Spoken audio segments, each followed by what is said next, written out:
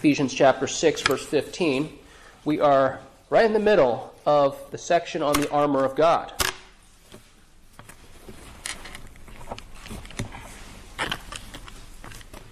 We'll begin reading from Ephesians 6, verse 10 through verse 18. This is God's holy word. Finally, be strong in the Lord and in the strength of his might. Put on the whole armor of God, that you may be able to stand against the schemes of the devil. For we do not wrestle against flesh and blood, but against the rulers, against the authorities, against the cosmic powers over this present darkness, against the spiritual forces of evil in the heavenly places. Therefore, take up the whole armor of God, that you may be able to withstand in the evil day, and having done all, to stand firm. Stand therefore, having fastened on the belt of truth, and having put on the breastplate of righteousness, and as shoes for your feet, having put on the readiness given by the gospel of peace. In all circumstances, take up the shield of faith, with which you can extinguish all the flaming darts of the evil one. And take the helmet of salvation and the sword of the Spirit, which is the word of God, praying at all times in the Spirit with all prayer and supplication. To that end, keep alert with all perseverance, making supplication for all the saints. May we go to our God and ask for his blessings on the reading and also the preaching of his holy word. Our Almighty God, we thank you, Father, for you have given us that which is good. You have provided for us the full armor in our Lord Jesus Christ. Father, we thank you for the good news of the gospel. And Father, we pray that we would not move on from it, that we would grow to treasure it all the more and depend upon it. We thank you, Father, for our true righteousness is found in Jesus Christ and him alone. We confess to you, Father, that we have no righteousness of our own. Father, we thank you that you willingly receive sinners, clothed in the righteousness of Jesus Christ.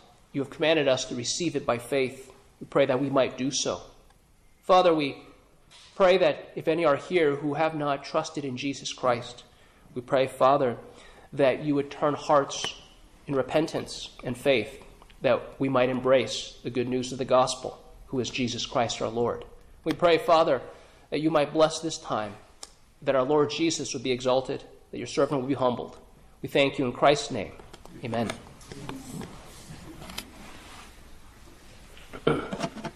In World War I, the World War that was centered around trench warfare. It was a static war. Here you imagine if you have ground level and you dig a hole or dig a trench 4 or 6 feet into the dirt, that you would eventually hit some kind of a water level, and water would accumulate there. So it was common for soldiers to have their feet wet 24 hours a day. They eventually developed something called trench foot, and the feet would swell. And they tried to come up with solutions to it, and eventually it led to amputations of feet. It was a horrible thing. And they initially thought, well, we need to make the foot waterproof. So they used whale blubber, and they gave out little cans, little tins of whale blubber, and told the soldiers, rub it all over your feet, and it'll make your foot waterproof. And in fact, that actually made it worse. They found out the solution was very simple. They had to go around and do foot inspections. They had to issue extra socks. And once or twice a day, it was required that a soldier take off his shoes, take off his feet, and his feet had to dry. That was actually killing the bacteria off. So the feet had to dry. Having the feet covered then and wet was bad. So you think about how important it is for a soldier. If his feet developed some kind of gangrenous infection, he was out of the fight. He was no longer able to fight.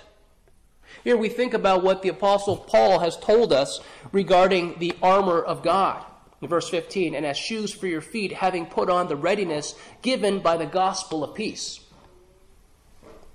You think about how a soldier, if he cannot stand, he cannot fight.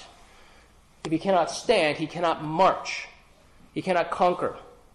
How important it is then, the gospel of peace for your life. I'm going to give you a hint and a warning. We as Christians never move on from the gospel. When you go to maturity, it's not that you find you need the gospel less. It's find that you need the gospel far, far more. In fact, your need of the gospel doesn't change. Your need of the gospel has always been the same. It's your perceived need for the gospel. And how quickly you go, how quickly you stop making excuses and looking for alternatives, but how fast you run back to that gospel and find true hope of forgiveness and your identity, your purpose, your desire, your love. Here we think about how the Apostle Paul is wrapping up this book of Ephesians. And he presents our Lord Jesus Christ. He presents him as the glorious Savior of his bride, the church. And he speaks about these relationships, redeeming relationships in various areas. He speaks about how Father, Son, and Holy Spirit all active in your salvation, doing the mighty work. That there was a role that each person of the Trinity played. The Father set the plan. He predestined some to eternal life. The Holy Spirit is the one who comes to redeem. He comes to transform the lives, transform the hearts. He is the one who gives new life to dead sinners, so that we who are dead in trespasses and sins might have our eyes open, our ears open, our hearts softened, so that we might embrace the promises of the gospel, that we might come to see our own need. Wow, it's not just that Jesus is a Savior, he is my Savior, because I have a need for Jesus Christ. He also sends his Son, the Lord Jesus, that by his blood we might be redeemed, that we might be washed clean by his blood. Here, what we see in this passage, Ephesians 6:15, like military footwear, the gospel of Jesus Christ readies you with protection, stability, and mobility in your spiritual battle. Like military footwear, the gospel of Jesus Christ readies you with protection, stability, and mobility in your spiritual battle. Here we have 3 points. The gospel footwear grants you protection. Second, the gospel footwear grants you stability. And third, the gospel footwear grants you mobility. So the first point, the gospel footwear grants you protection. Here we think about how the Apostle Paul is wrapping up his letter. And if you've understood it correctly, you have the first half, Ephesians 1 through 3, what you are to believe concerning God. And then Ephesians 4 through 6, you have what duty God requires of you. So we ought to believe the right things, what God has revealed about himself, what God has revealed about us. And then Ephesians 4 through 6, these 3 chapters discuss what God requires of you. How then ought we to live, knowing what we know about God, what he's revealed about himself? If you are believing God at his word, and you are obeying his commandments, then you will be and are under attack. This attack will come in all kinds of areas. This is a spiritual attack. If you are in a situation in which you are oblivious to the spiritual battle going on, even in your own heart, then you are in grave danger. There is a spiritual battle. For us not to see it, not to acknowledge it, means that we will not be successful in it. Here we think about this whole armor. This whole armor is necessary. Verse 11, put on the whole armor of God that you may be able to stand against the schemes of the devil. He repeats that again in verse 13. Therefore take up the whole armor of God that you may be able to withstand in the evil day, and having done all, to stand firm. So when we think about these 2 verses, verse 11 and verse 13, you have that you may be able to withstand in the evil day. So if you are not putting on the whole armor, it means that you will not survive. You will be slain. You will be a tragedy of the spiritual warfare. Here, we think about the very principle of standing firm. So you won't stand firm unless you have the whole armor of God. That you might say, no, listen, there's certain things I need this, and this, and I don't need that. No, we need all of it. God says we need all of it. First, there was the belt of truth. This is the first article of armor that one puts on. So you have your tunic or your toga, whatever you wear, right? You put on this belt of truth that it holds everything together. It gets the clothing out of your way. That we must acknowledge that God is absolute truth. And everything about him is true. That there is no lie in God. If there was a lie in God, he would cease to exist. If one part of his word were in question, then the whole is in question. That the word of God, or the Bible, does not contain the word of God. The Bible is the word of God. There's a huge difference between that. There were all kinds of people who talked about how, hey, listen, as I read a passage of Scripture, some might say, hey, listen for the word of God, instead of listen to the word of God. You see the difference? For those who think, the Bible contains the word of God, and it contains other things that aren't, so you have to listen for it. No, you listen to the word of God. These little subtleties are dangerous.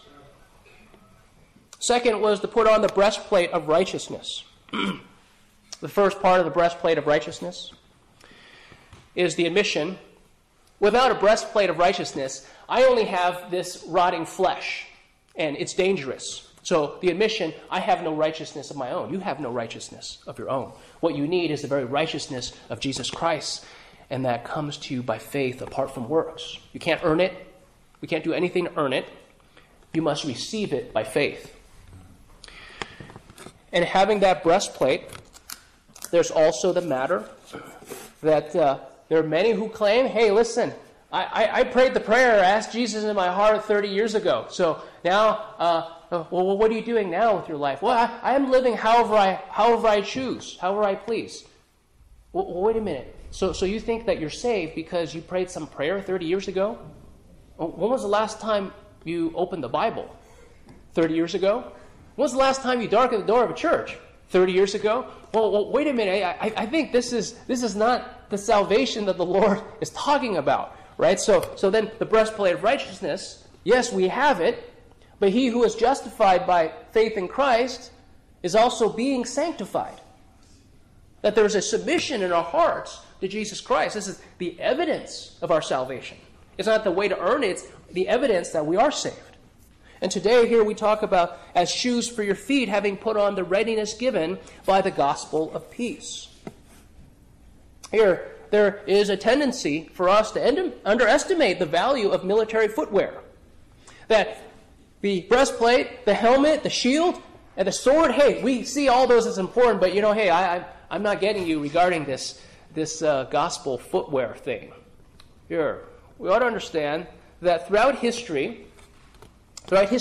military history, soldiers marched. Troop movements were essential for victory. Here we think through some of these things. I'll expand on them later when we get to mobility. But how important the feet were.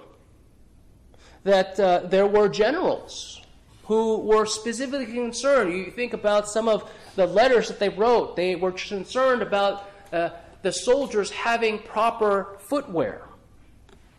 Alexander the Great, who died in his early 30s, that this man, this conqueror, one of his abilities was that his soldiers could cover great distances in short periods. Same also for these Roman soldiers. And you think about how if a soldier had a wounded foot, even just a painful blister, he's in trouble. He's not going to be able to march. And a soldier that can't march can't go and conquer.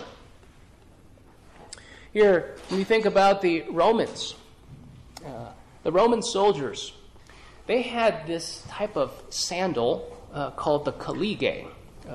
And for the Roman soldiers, they had an allotment of 3 pairs of collegae per year, because their pattern was that they would, in the morning, they would get up, they eat breakfast, and then they would take down their camp. So everything that they had, they moved as a giant unit. They would take down, including the fence posts. So the soldier carried all his gear and also some common gear used to make this camp. and they would march, anywhere 15, 18, 20 miles, and then at the end of the day, before sunset, they would set up this camp, they would eat dinner, and they repeat the thing the next day. And their shoes then would start to wear down, so three pairs of these collegae per year. That they were thick, much thicker than that you would think they'd need to be. They're 3/4 to an inch thick, 3 layers of leather. In metric, it's 2 to 2.5 centimeters thick. You think, well, why do they need such a thick sole? It seems to be heavy. So you're right, it would be heavy. But they understood that if a soldier's foot were injured, he's done. He's out of the fight.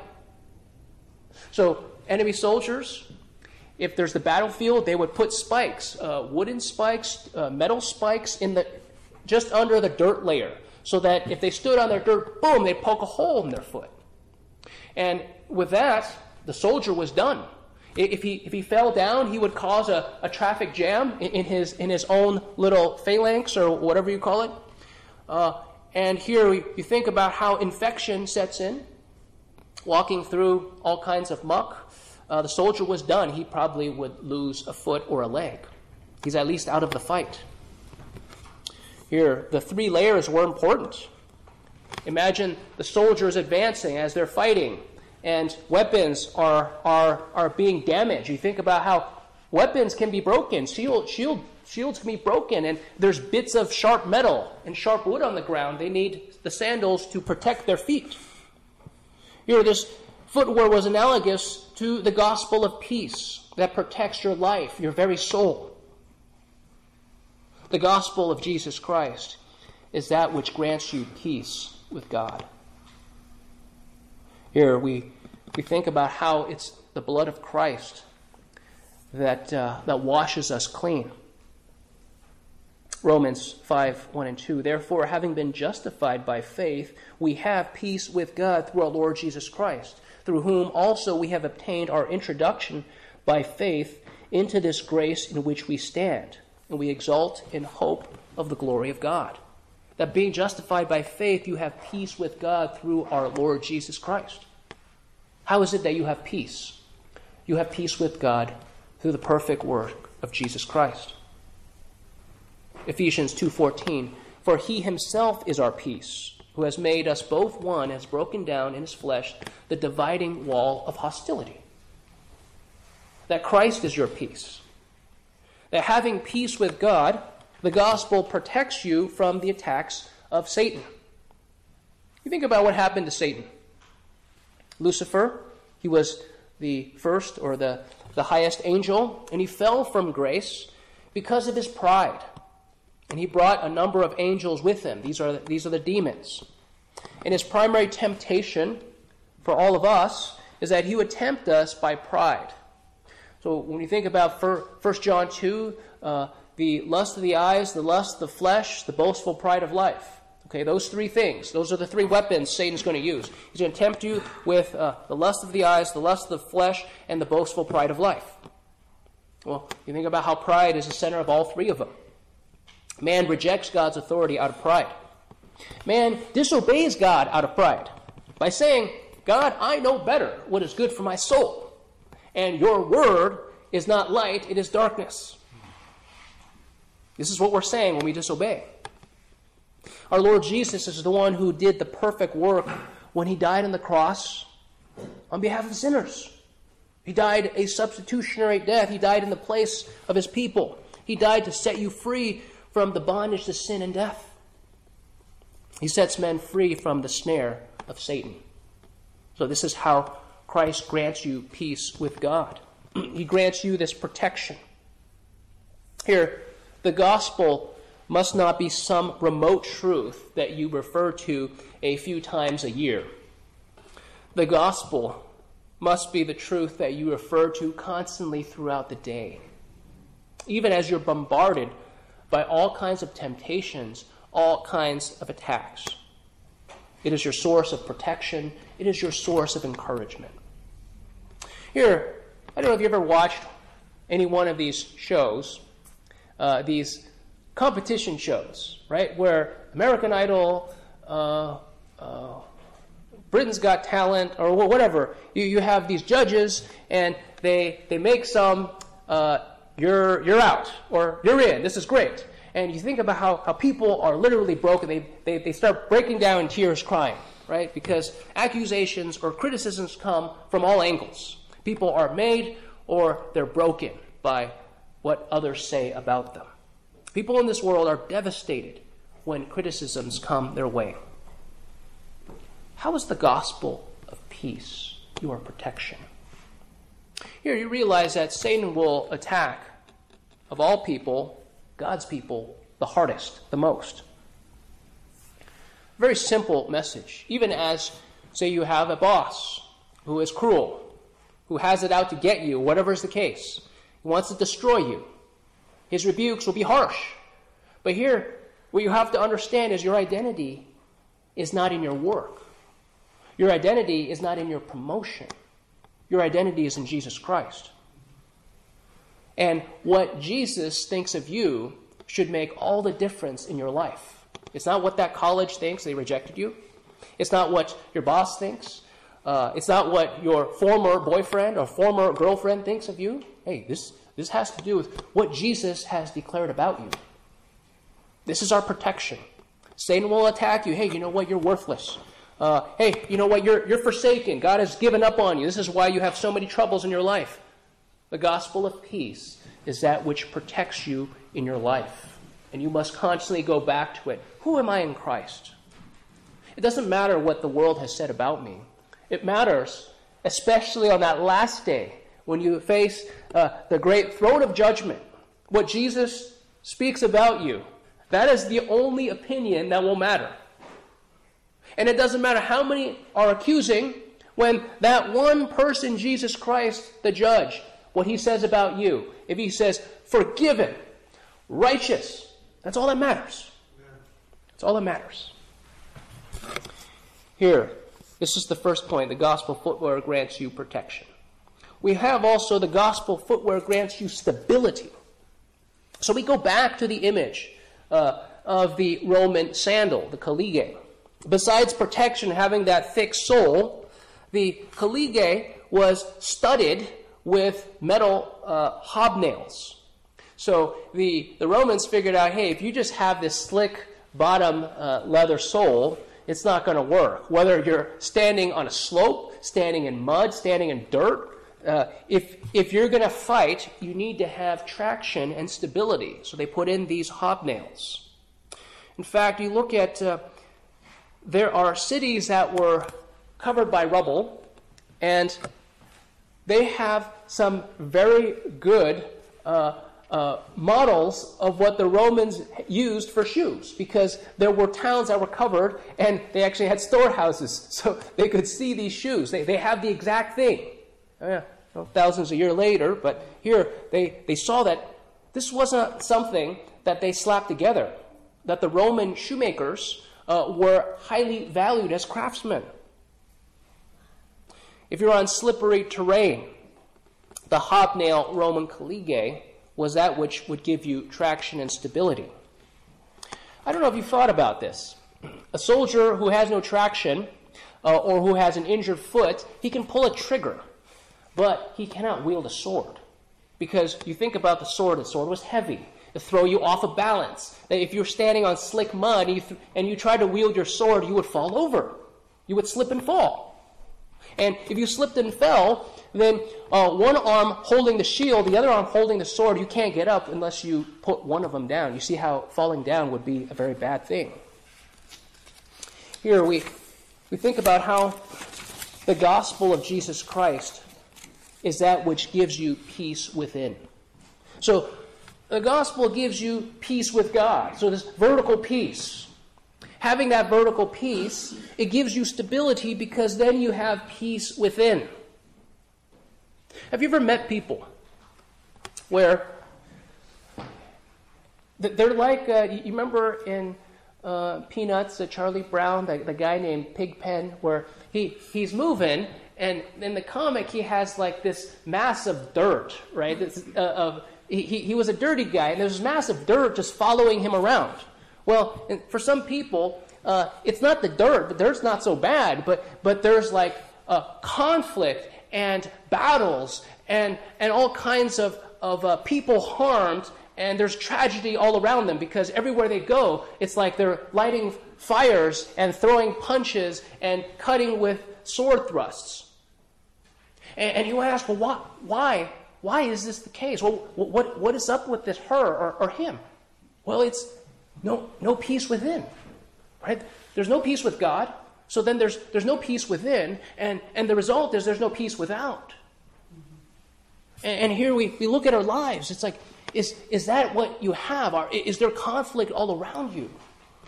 And we have to ask ourselves, well, what about your peace with God? You look back to, okay, what's the foundation? Peace with God. Then, since I have peace with God, then I may have peace within. And then having peace within, then I can bring this good news of the gospel, and then it's not everyone else's fault because I'm a sinner. Then I need to ask, well, do I have peace within? Here we think about this peace within. The reason why men don't have peace within is because they have this fear of God's judgment coming. In Hebrews 2:14 and 15, therefore, since the children share in flesh and blood, he himself likewise also partook of the same, that through death he might render powerless him who had the power of death, that is, the devil, and might free those who through fear of death were subject to slavery all their lives. Why are men fearful of death? Men are fearful of death because they're fearful of God who is judge. Death brings them into contact with God who is judge.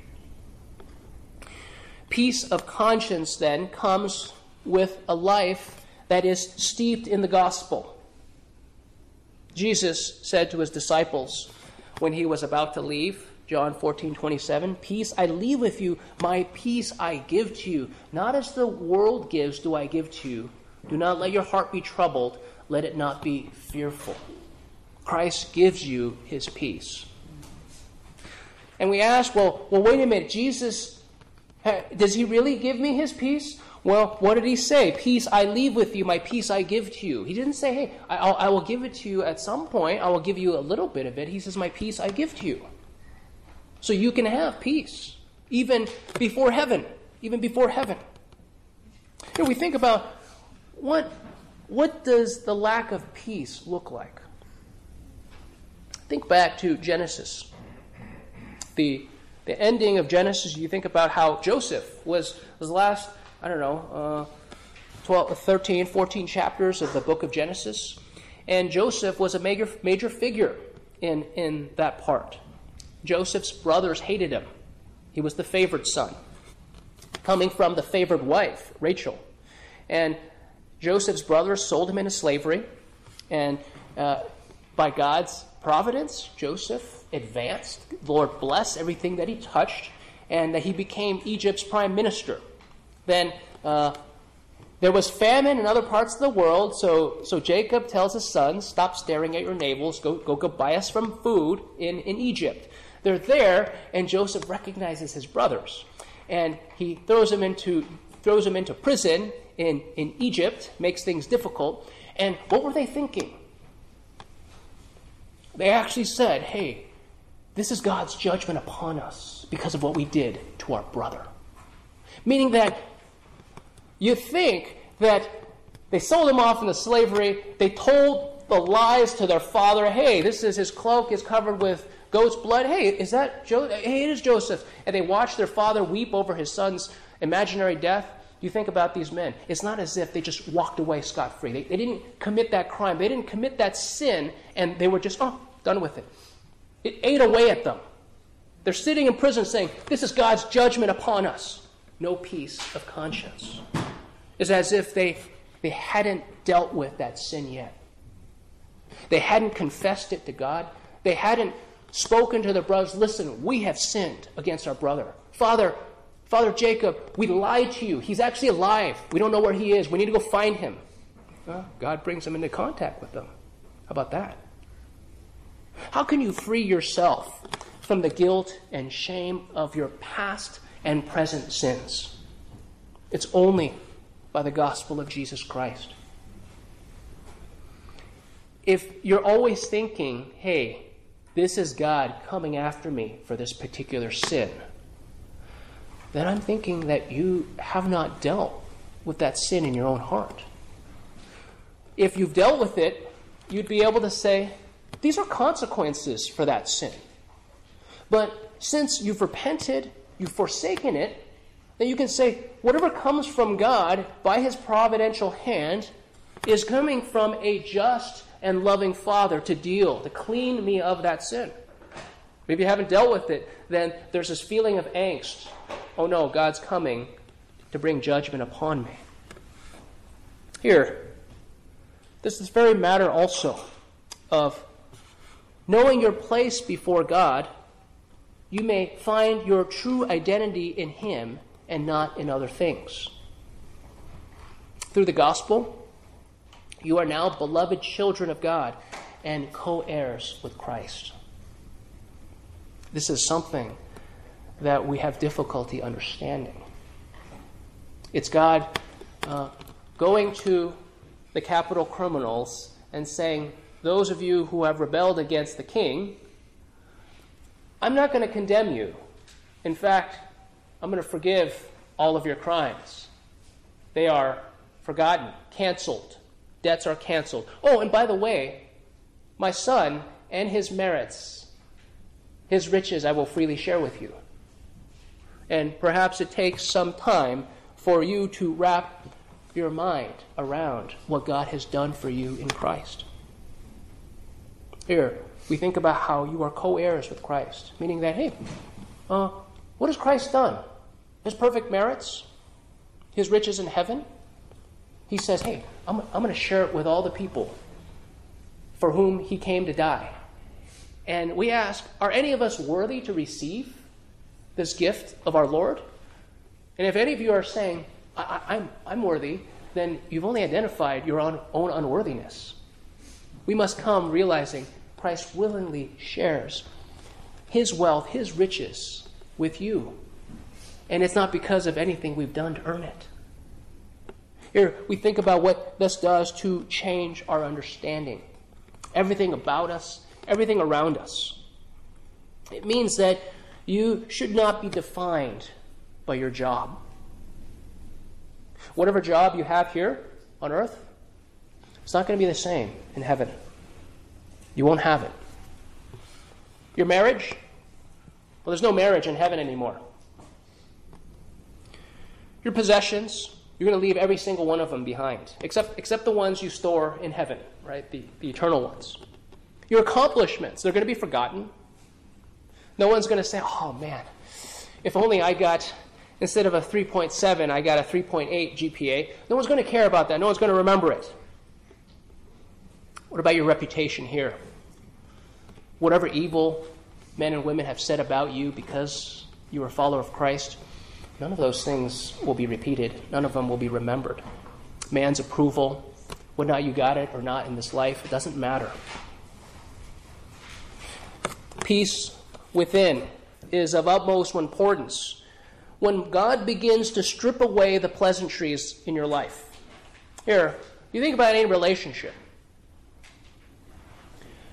Do we love God because of the good he brings into our life? Hey, God, just keep the goods coming and I'll keep worshiping you? Or are we seeing, wait a minute, God, you yourself, you're my treasure. All of these things can be stripped away. Don't you think God wants to know that he is the one that you treasure? And he does that by starting to take away some of these things. He doesn't, obviously we need food, we need money to get by in this world.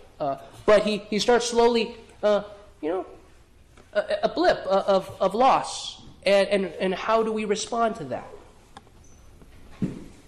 Here, we read earlier in Psalm 56. When I am afraid, I will put my trust in you. In God, whose word I praise, in God I have put my trust. I shall not be afraid. What can mere man do to me? When you're fearful, are you going to the Lord Jesus? Is he your comfort? Is he your protection? God's goal is to examine you and your motives for loyalty. Will you still love him if blessings are gone? Or as, was it the temptations? They're saying, will you still love me tomorrow? Hey, hey, are we still going to love the Lord tomorrow when the wealth sprouts wing and fly away? When there's instability all around us, will there be stability in your heart and in mine? Here, the Christian life is not for the weak or the faint of heart. Satan likes to step in there and say, hey, you deserve to be pampered. And in the Christian life, you can be pampered. And hopefully you realize that pampered life is that life that leads to death. This is not what Christ has called you to. He's called you to spiritual warfare. He has called you to suffer on behalf of his name. This is what the Scriptures tell us. And somehow it's a surprise to us when it comes our way. But that's the wake-up call. It shouldn't be. Here, we think also about stability. Think about the stability that the gospel brings. It's a reminder to us that we don't major in the minors. We major in the majors. Satan brings in all kinds of these hobby horses to distract us from the simplicity and the purity of devotion to Christ. We're not to be blown around by winds of doctrine, the trickery of men, of craftiness and deceitful scheming. We're supposed to see through those things and say, no, wait a minute, my focus is the gospel of Jesus Christ. All kinds of people in the church will raise this matter. Hey, you believe this? Well, it's a gospel issue. Well, how many things are really gospel issues? Well, some of them could be, right? But hey, you believe this about that, and in the church, can we have disagreements on peripheral matters? Certainly. We have to keep the center things center, the gospel things as gospel. We should be able to see that there should be diversity in the church, in opinions. Certain people can hold opinions about this and that and whatnot, and diet and health or whatever you talk about, right? We ought not to create distinctions when there should not be. Here, God has given us the tool of prayer and the gospel of peace. Philippians 4:7, and the peace of God, which surpasses all comprehension, will guard your hearts and your minds in Christ Jesus. Here he's given you the gospel of peace, so you may have peace within. He's also given you the tool of prayer. And if you feel like you're lacking peace, we can go to him. He grants us his peace. So that's the second point. Gospel footwear grants you stability. We also have the gospel footwear grants you mobility. And we go back to the Roman sandal, the collige. Besides protection and stability, the Roman sandal also enabled the soldier to move. It enabled him to march. Here we think about the essential role of mobility. That Alexander the Great, supposedly his enemies, would have scouts, and it would say, oh, well, Alexander and his men, they're this many miles away, so we calculate that would take him 2 days, or maybe 3 days to get to us. So they're busy preparing, and then bam! Alexander and his army, they're at this city's doorstep in a day. They're like, we were not ready. Well, then, hey, defeat. That's what you have. Same with these Roman armies, 18 miles a day, carrying, 40 or 60 pounds worth of gear. That's quite a lot. There weren't heavy soldiers back then. They were called skinny. They called them skinny cats, right? Whatever stuff you extra weight you had on your body, you burned it off. Okay. This was true even in the Civil War. You look at General Thomas Jackson, the Shenandoah Valley campaign. There were soldiers known as cavalry. They were riding on horses, and General Jackson's troops, they were nicknamed the Foot Cavalry. Oh, why are they called that? They were known to march 30 miles at night. So General Jackson, he had some strange views where he would ride into battle. It was his left hand, he would hold it at a certain angle, right? He'd ride at a certain angle. But he had this thing, hey, we need to get somewhere fast. And during the night, he would have them march 50 minutes. And then he would tell his troops, okay, we march 50 minutes, and then all of you take off your packs and lie down for 10 minutes, take a power nap. And then he'd get him up, and in 50 minutes again. And for quite some time, the Union leadership, they did not know where he was, where his army was. And that led to quite a lot of problems. But here, the troops understood, hey, they were willing to do it. They said, hey, to give up sweat or fat instead of blood, it makes sense. They were willing to do it. Here, you think about mobility, how important that is for an army. If an army can't move, they can't conquer. And we see also the broader role of this gospel of peace. The gospel of peace brings you peace with God. It brings you peace within. And here we see also that having peace within, then the gospel can also bring peace without, meaning peace around you. You see some of that even in the end of Ephesians 5, the beginning of Ephesians 6, about relationships, how the gospel brings peace in each of these relationships. Here, Satan's goal is to harm and to distract you in such a way that you're pestered and that you have no thought or energy left to think about anyone else but yourself. In fact, his desire is that you have no time or energy or brain power left to think about the Great Commission. He wants you to focus on looking at your nose. So long as you're focused on looking on your nose or your navel, then he's saying, then he has no mobility. He's not a threat to the kingdom of God. Satan wants to grip you with fear, with anger, with doubt, with depression, with greed, with discord, with comfort, whatever it is. He's going to have you locked up in something such that you can't think about, well, what about the man who lives next door to me? Where is his soul? Where will he go when he dies? He doesn't want you to think about that, because that's kingdom work. This is kingdom thinking. And the last thing he would want you to do would be someone who thinks about advancing the kingdom of God. Here, this whole strategy that Satan has is not only for individuals, it's for families, it's for marriages, it's for congregation, it's for denominations. Entire churches can be locked up fighting it out, whatever issue it is, rather than looking outside.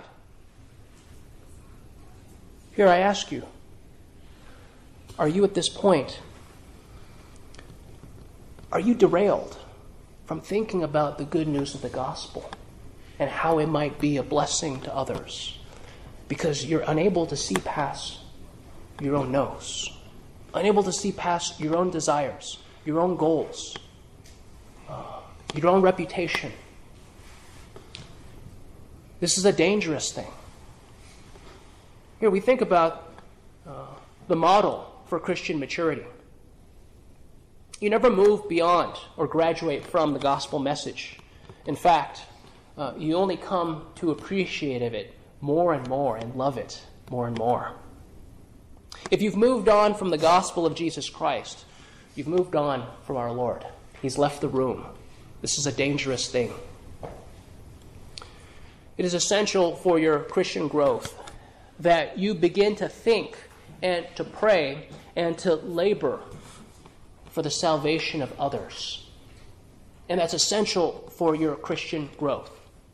If you're not thinking about the Great Commission, then there's going to be something lacking in your Christian maturity. There ought to be someone you're praying for, someone you're trying to witness to. We ought to be thinking that the kingdom of God is far greater than you and me. Here, it's understanding what Christ came to do. What do you see as man's greatest need? Do you see it as he's poor and he needs food? Is it that he's ignorant and he needs free education? Well, whatever's the case, the scriptures tell us that man's greatest need is not material, it's not educational. Man's greatest need is that he's at enmity with God. That the man is first a soul. He's not a body, he's a soul. He's a spiritual being. And here, you can understand, oftentimes it's when things in his soul go wrong that it affects his body and his activities. because he's at enmity with God, it affects his life. You ever think that it's not starting with depression, but it's because of the no peace with God, no peace within, that depression is the result? It's the manifestation of the spiritual realities? Here we think about what the gospel offers to us. Oftentimes we think about how trying to get secular people to think about spiritual things, it's hard to do. They don't think that way. They don't see, man is a soul. No, man is a body. They see man as a body, and he has these chemicals. That's all he is. And when he dies, it's the brain waves stop. The heart stops beating, the lungs stop breathing, and that's all we got. And then once you're dead, you're dead. You're like that block of wood over there. But that's not what the Lord tells us. The Lord tells us that there is a soul, and that soul will spend eternity somewhere, whether in heaven or in hell. Here, we think about the good news of Jesus Christ, that our Lord Jesus is the one who reconciles us. Think also about adaptability. Part of mobility is that an army needs to be able to move. They need to be able to adapt to a terrain, certain terrain. If an army only thinks about fighting on flat ground, and then they're suddenly on a hill, then they're in trouble. They have to learn to train in those conditions. So also a Christian and a church must be able to adapt. That the statement, but this is the way we've always done it, you realize that how many people have gone the way of the dodo bird, because this is the way we've always done it, and we will continue to do it that way until Jesus returns. Think for a simple example. After World War I, trench warfare, static warfare, digging yourself in, General Charles de Gaulle had warned the French leaders. He said, this next war won't be the same. It will be a war of mobility. There will be tanks. There will be movement, troop movements. And here, the French leaders laughed at him, blew him off. And then you look at how long did it take for Germany to invade and conquer France. I think it was a matter of like a few weeks, and they were done. Because they didn't see the importance of adaptability. Things change. So also, you as a Christian, right, if we always, I've never been used to doing that. Well, it requires that you and I change. That part of Christian growth is conformity to the image of Christ. And there's a requirement that you and I be willing to change. That there's certain things that the Lord calls us to. He calls us to maturity. It means we have to give up childish ways. Here we think about how this gospel footwear, this shoes for your feet, having put on the readiness given by the gospel of peace, how this should affect us in our daily lives. First, it ought to cause you to give thanks. You ought to overflow with gratitude because Jesus is your peace. And because he is your peace, then he will be peace for others too. Here, we think about how oftentimes we get into this mode of doom and gloom pessimism. This is not permissible for you as a Christian to wallow in this doom and gloom pessimism. There's hope in the gospel of Jesus Christ. That we ought to consider a few questions to help get us out of the doom and gloom pessimism mentality. Consider yourself. Do you consider yourself to be so bad and in dire need of a Savior? If you do, then it means that our Lord Jesus can save not just the very best, he saves even the very worst. Scriptures are full of these examples. Do you believe that God's power is to save even the worst of sinners? Yes, we believe that. Do you believe that God is still calling sinners to faith and repentance, then we must be ready and eager to bring this peace to others. We must be ready to bear witness of this good news to others.